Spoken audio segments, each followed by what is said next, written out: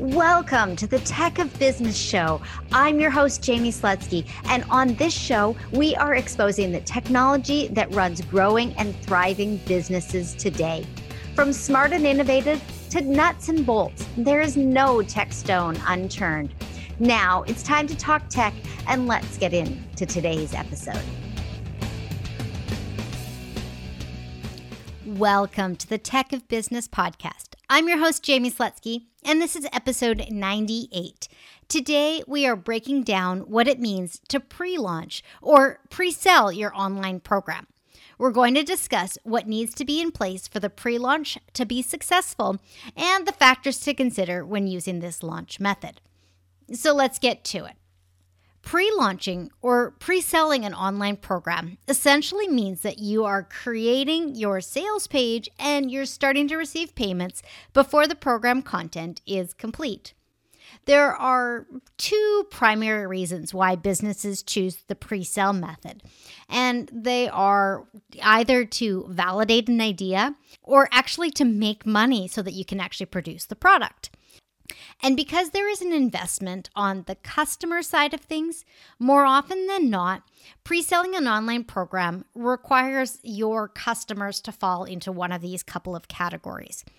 You either have an established customer base asking for the product, or you have loyal followers on social media who you know are ready to buy whatever you offer, or you have a list of people that you want to do direct outreach to. They are potential customers and you want to actually say, hey, I'm creating this product for you. What do you think? So that's direct outreach. And there are other customer bases too, but for now, these are the most likely who will be up for buying your online product before it's complete. Once you get to the launching of a product that is complete, the sky's the limit on where your customers are going to come from. But in a pre-launch or in a pre-sale, this is really truly where your customers are going to come from. I'm going to assume that you actually know where those initial customers are going to come from and the work that is going to be required to get them to the sales page. So let's get to what needs to be set up and what can wait. The final action our customers are going to take is to go through the checkout process. This is the most important element to have set up properly when you are pre-selling. The checkout cart that I most highly recommend is ThriveCart.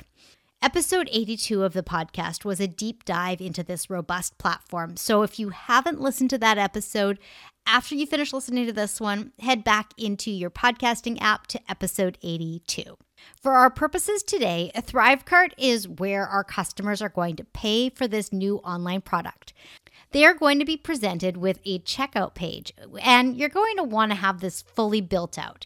And that means you're going to want to make sure that your product has a well-defined name, that you have prices on there, whether you're doing pay in full, split payment, subscription payment, whatever it might be, whatever their payment options are, having those on there. A list of what's included in this product. Definitely an image or a graphic that represents the product. If you go to most of my ThriveCart pages, I just have a box shot that has Tech of Business at the bottom and just the name of the product. And it looks really kind of nice and clean. It's just a box like you would buy back in the 90s when you bought computer software in a box. It looks like that, but it's nice and simple and it's easy to understand what I'm selling. And the last thing that you're definitely going to want to include is your terms of service and refund policy. This checkout page does not need to be complicated. It just has to be complete. And if you don't know the full extent of what's going to be included in your product yet, just add ellipses, ... and more exclamation. That always works well. After your customers pay for this pre-launch product, they are going to be directed to a thank you for purchasing or another page of your choice. This page is likely the second most important pre-launch asset you can have. This is where you're going to set expectations. It's where we're going to double down on our commitment to our product creation and let our new customer know how much we value them. This page is where we reassure our customers that their success with this program is your utmost priority. And I often like to throw a video on this page because it adds a personal touch. Right on the heels of the thank you page, there needs to also be a thank you email in addition to the payment receipt. Technically, they could be done as one single email by customizing the ThriveCart receipt email, or more often than not, as two separate emails, one coming from ThriveCart and the second coming from your email marketing system. I do like to do the two emails, ever so slightly customizing the one in ThriveCart and then sending a more complete one from ActiveCampaign or ConvertKit or whatever email platform you are using. So yes, you will need to make sure that your cart is properly connected with your email marketing platform. And this is because we will be using that as the mechanism for keeping our pre-sale customers in the know as far as the progress of the program that they have purchased. To recap, right now we have a place for our customers to purchase the product, a thank you page, a thank you email, and hooked the purchase into our email marketing system. But for most of us, that's not enough. We need a sales page to help our customers see that this product is truly right for them at this stage in their life or business. The sales page is kind of like a cover letter on a resume. The resume can stand for itself, but the cover letter gives the resume context and warmth. It's the same thing with a sales page. Your sales page can be more simplified in the pre-launch stage than it will be during your public launch. The key elements of your sales page are the same as the checkout page, but usually it's going to be more aesthetically pleasing and more content heavy. Are you asking yourself if you need a sales page or if the checkout page is sufficient? I have 3 questions for you to ask yourself that hopefully will help you figure this out. The first one is my customer interacting with me during the sales process? If you're doing direct outreach, you can answer their questions right away, or if they have a really easy way of talking to you, then you might not need a sales page because you are the sales page. You are fielding their questions and you are reassuring them that they are doing the right thing by buying this product and becoming your customer. If they do not have interaction with you, then you probably want a sales page. Now, the second question is my audience already used to buying things online? If they are, then your checkout page might be enough because they understand the process. But if they are not, then the more we can warm them up to the idea of an online product, the more likely they are going to follow through and make the purchase. Now, the third and final question that I have for you to think about is the price. Is the product more than $100? Probably a sales page would be recommended. And if it's more than $500, then I would say a sales page is absolutely necessary. So that's kind of how you can come up with whether or not you need that sales page. Now, do we need anything else? Well, no, we actually don't need anything else to make the sale. But to efficiently create the product that we are selling, then yeah, we're going to want to have some other things in order. The first thing that we want to have in order is how are you going to ultimately deliver your online program? Are you delivering with live video sessions? Then using Zoom is probably what you're going to use to deliver it. And I would recommend getting your Zoom Pro account squared away before you start selling the product so that it is nice and clean and easy and one more thing checked off your list. Now, if you are creating an online membership or an online course, knowing what platform you're going to use is vital because it's going to help you conceptualize and realize that this actually is going to happen.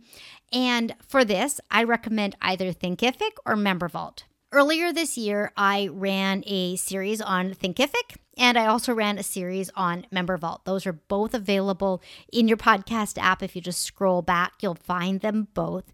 And I think that if you're kind of considering one versus the other, those are good episodes to listen to. Thinkific and MemberVault both have value, and it really depends on the type of product you're creating, who your audience is, and a few other things like that. So definitely, if you have questions about either of those products, hit me up on Instagram. I'm Tech of Business. I would be delighted to help you out with that. Now, if you are creating a done with you or a done for you type online product, you'll again want to make sure, how is this going to be delivered? How are you going to be engaging and communicating with your customer throughout this experience? Knowing what platforms you're going to be using, what mechanisms you're going to be using for communication and for content delivery is going to just make things so much smoother. And it's going to help you be very clear when they are coming to you asking questions. One other method that I find people are very successful at delivering their online programs is straight up via email. Your email marketing system is going to be your new best friend. So making sure that you are using a system that you trust and that you feel comfortable using is going to be important. It doesn't make any sense to pre-sell a product and link people into an email marketing system that you can't stand using, and then for you to force yourself to use that system to deliver the product. This is the time to square things away. Get on a system that you enjoy using, that is aesthetically pleasing, that you feel comfortable with before you pre-sell, so that you are very confident when you're going to use email marketing to deliver that system. The bottom line on this is that it is super important for you to be clear how the product is being delivered so that you can refer to that in the language on the sales page and on the checkout page, in your thank you page, and of course in your emails. Next up, what type of content are you going to be including in this program? Is it going to be video content or printable PDFs? Is it going to be fill-inable PDFs? Is it going to be templates? Is it going to be audio files? It's probably going to be more than one or two of these, to be honest, because we want to create a very well-rounded program. And that kind of leads to the question of what kind of tool are you going to use to create the content? And if your chosen delivery platform includes a mechanism for storing that content, or if you need to source out something like Vimeo Pro or a cloud storage location to house the content so that you can deliver it through your chosen mechanism. One other thing that I would highly recommend getting in place is your pixels. I feel cringy just mentioning that because it's such a technical term. This is where you are setting things up so that Facebook or Pinterest or Google Analytics or whatever mechanism you're going to be using later on down the road to target people or retarget people, getting that set up now is going to help you in the public phase of marketing. The sooner you get your pixels in place and your tracking codes figured out, the easier it's going to be able to be effective in your marketing next down the road. This is not for right now. This is not for the pre-launch, but getting them in now is only going to help you down the road. And it's particularly important if you're taking your in-person or offline established customer base, and this is their first time that they are seeing what you're doing online. We want the powers that be, the trackers and everything else, to identify that person as somebody that may be interested. So if they haven't bought from you online before and they are not quote unquote tracked, this is a great opportunity for people who look at your sales page but don't actually buy, for them to be tracked so that when you do get to the point of marketing this in a public way, that Facebook will know or Google will know or Pinterest will know who your audience truly is. We've talked a lot about what you do need to have in place, but are you wondering what you don't need to have in place? Well, for starters, you don't need to have all of your content created. And you don't need to have all of your emails written.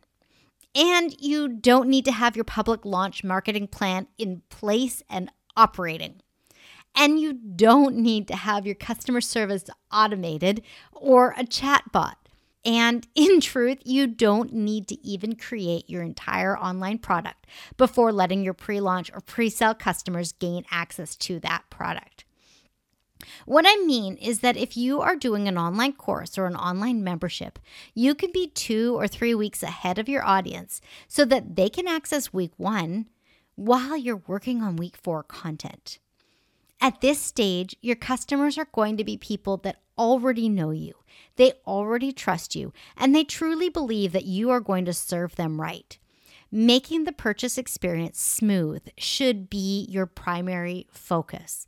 Making it so that they are not waiting 6 months for their product is the second most important thing.